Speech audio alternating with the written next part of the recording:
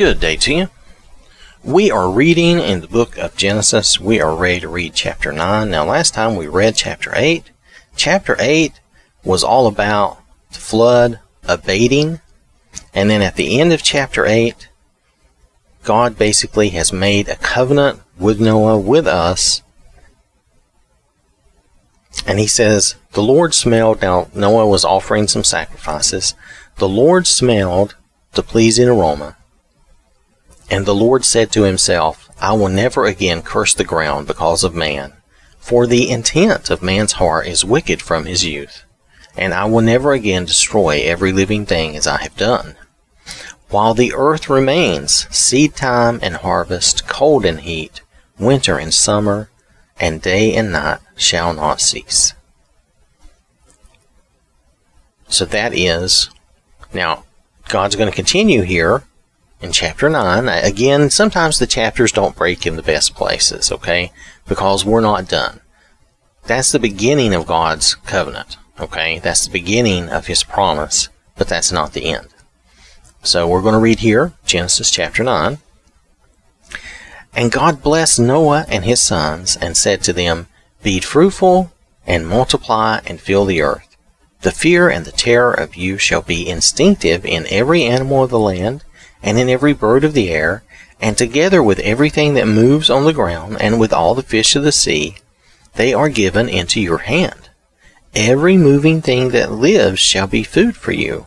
I give you everything, as I gave you the green plants and vegetables.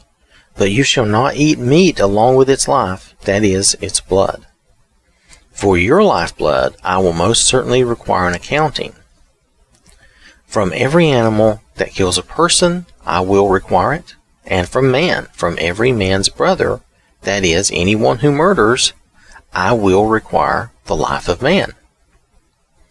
Whoever sheds man's blood unlawfully, by man, judicial government, shall his blood be shed. For in the image of God he made man. And as for you, no, I'm sorry, there is no and there, so let me say that again. As for you, be fruitful and multiply, populate the earth abundantly, and multiply in it. Then God spoke to Noah and to his sons with him, saying, Now behold, I am establishing my covenant, binding agreement, solemn promise, with you, and with your descendants after you, and with every living creature that is with you, the birds, the livestock, and the wild animals of the earth along with you. Of everything that comes out of the ark, every living creature of the earth, I will establish my covenant with you. Never again shall all flesh be cut off by the water of a flood, nor shall there ever again be a flood to destroy and ruin the earth. See, this flood was worldwide. It did damage. It changed the earth forever. And God said, This is the token, visible symbol, memorial of the solemn covenant which I am making between me and you and every living creature that is with you for all future generations. I set my rainbow in the clouds, and it shall be a sign of a covenant between me and the earth. It shall come about, when I bring clouds over the earth, that the rainbow shall be seen in the clouds, and I will compassionately remember my covenant, which is between me and you and every living creature of all flesh, and never again will the water become a flood to destroy all flesh. When the rainbow is in the clouds and I look at it, I will solemnly remember the everlasting covenant between God and every living creature of all flesh that is on the earth. And God said to Noah, This rainbow is the sign of the covenant, solemn pledge, binding agreement, which I have established between me and all living things on the earth. Notice how many times God is referring to every living creature. Now, we know that the other creatures, the other animals, we know that they are not made in the image of God. We know that we are special in that respect, and that we know that we have special abilities. We are much smarter. We know all these things.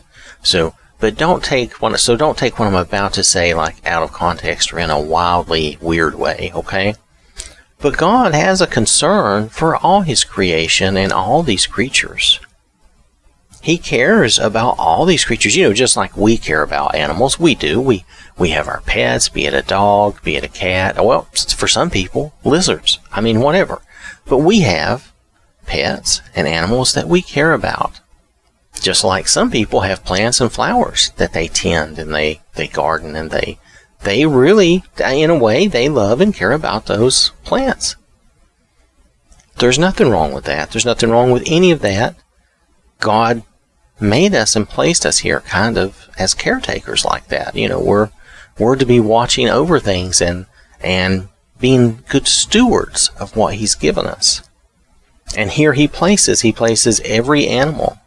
Just like He did the plants and the vegetables, He places every animal under our authority, let me see if I can say this right. Every living thing that moves that shall be food for you. Now here, there's no withholding any of that. There's no law at this point. The only thing He says is, don't be eating or drinking the blood. Make sure you cook things and don't be gross. And that's because there were certain diseases that came through and that come through blood, and we know that. So He talks about, these things. And He talks about the animals, and He mentions them along with us.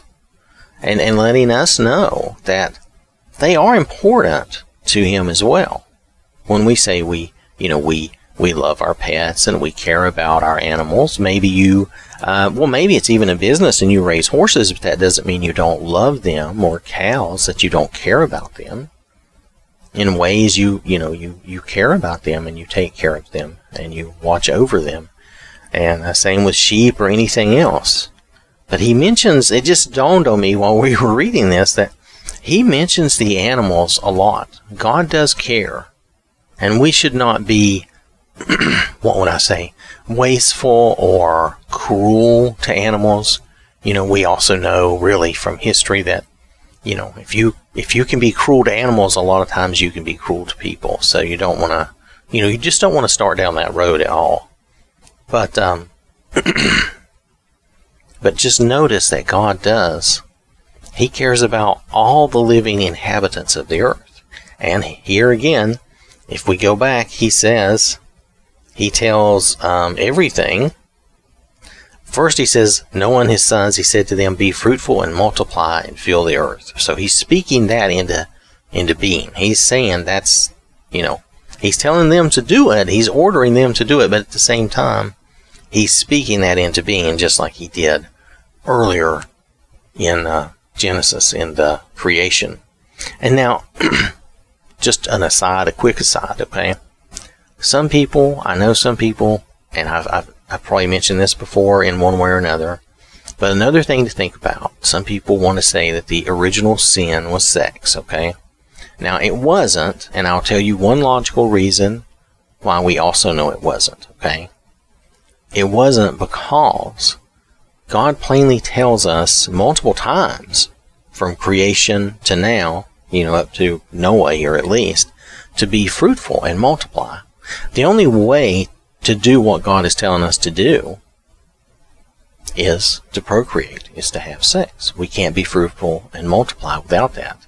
So God would not make that a sin and then tell you to do it. That's not the way God works. That's never the way God works.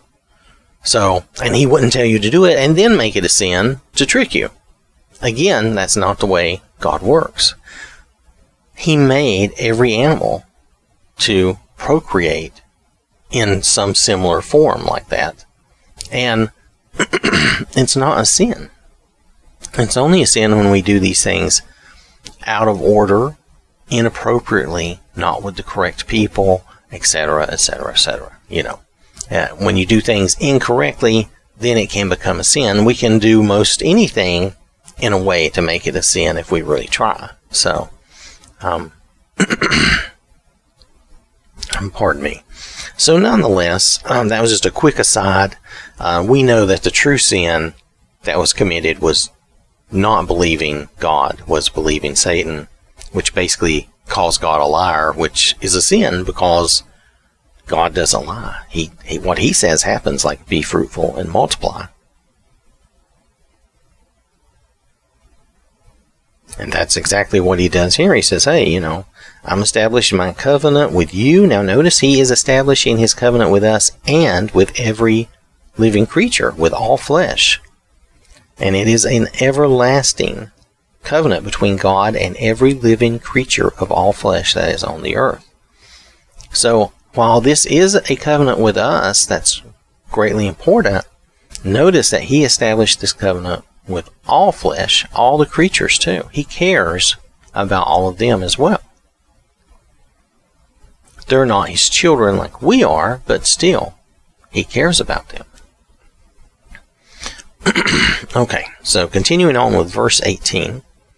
The sons of Noah who came out of the ark were Shem and Ham and Japheth. Ham would become the father of Canaan. These are the three sons of Noah, and from these men the whole earth was populated and scattered with inhabitants. And Noah began to farm and cultivate the ground, and he planted a vineyard. He drank some of the wine and became drunk, and he was uncovered and lay exposed inside his tent. Ham, the father of Canaan, sometimes I want to overpronounce that, saw by accident the nakedness of his father, and they have in brackets, to his father's shame, and to his father's shame told his two brothers outside. So Shem and Japheth took a robe and put it on both their shoulders and walked backwards and covered the nakedness of their father. Their faces were turned away so that they did not see their father's nakedness. When Noah awoke from his wine, from the drunkenness, he knew what his younger son Ham had done to him. So he said, Cursed be Canaan, the son of Ham. A servant of servants he shall be to his brothers. He also said, Blessed be the Lord, the God of Shem, and let Canaan be his servant. May God enlarge the land of Japheth, and let him dwell in the tents of Shem, and let Canaan be his servant. Noah lived 350 years after the flood. So all the days of Noah were 950 years, and he died. So here, this is a different type of lesson here.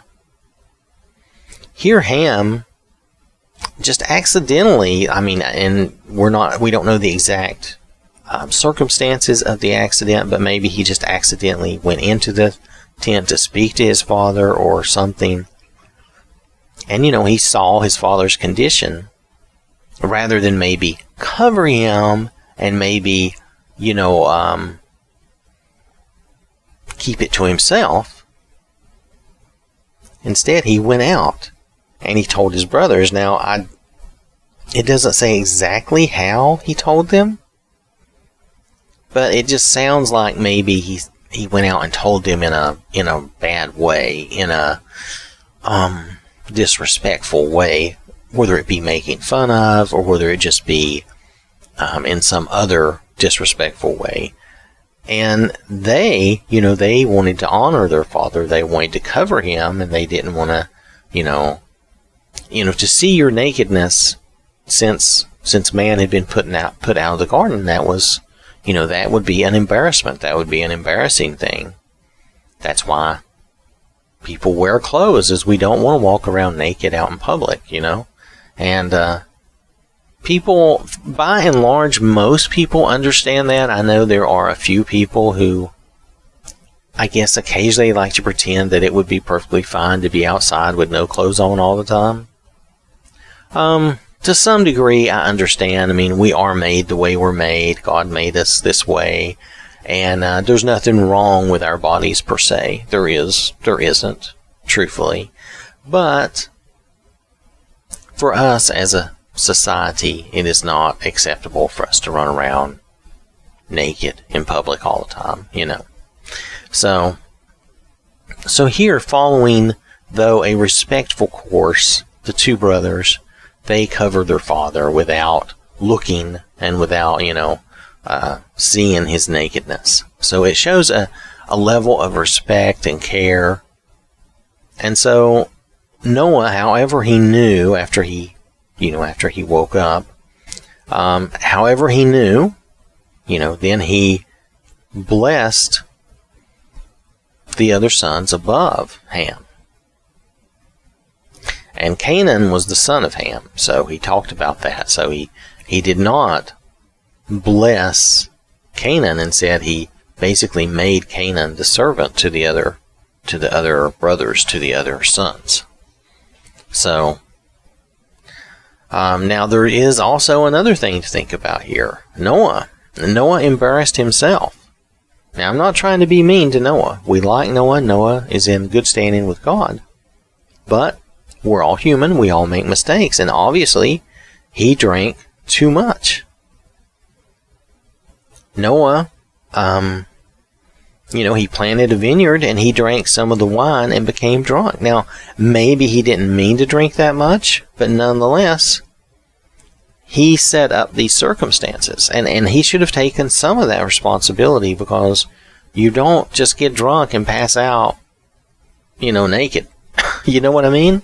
I mean, this doesn't make perfect sense. Yeah, Ham does have to take some responsibility in that he was disrespectful, but Noah too has to take some responsibility for setting this so that it could, it was his fault that it could even happen. If I get drunk and pass out naked in my room, but somebody in the house needs to come in that room for something and they see me, well, that's whose fault is that? That's at least partly my fault, right? I mean, I shouldn't be getting drunk and passing out naked and all that, really, I just shouldn't be getting drunk. It's one thing to have a little of anything, all things in moderation. We would say always be, have everything in moderation, be temperate in what we do, so that we're not getting drunk and making mistakes like that. So this was, I guess, relatively soon, but we don't know exactly how much time had passed after the flood when this occurred. We do know that Noah lived 350 years after the flood. So in the end, he lived 950 years. So he was about 600 years old when the flood occurred. So that's a lot. That's pretty old. Now, mind you, things changed. We don't live to be that age anymore. And that's just the way of things. Things change as we're going to read through the rest of Genesis, the Lord willing, and we will come to understand how things change, hopefully. All right? Okay, so that has been Genesis chapter 9. I want to thank you for listening. Hope you have a wonderful day. And remember, God loves you.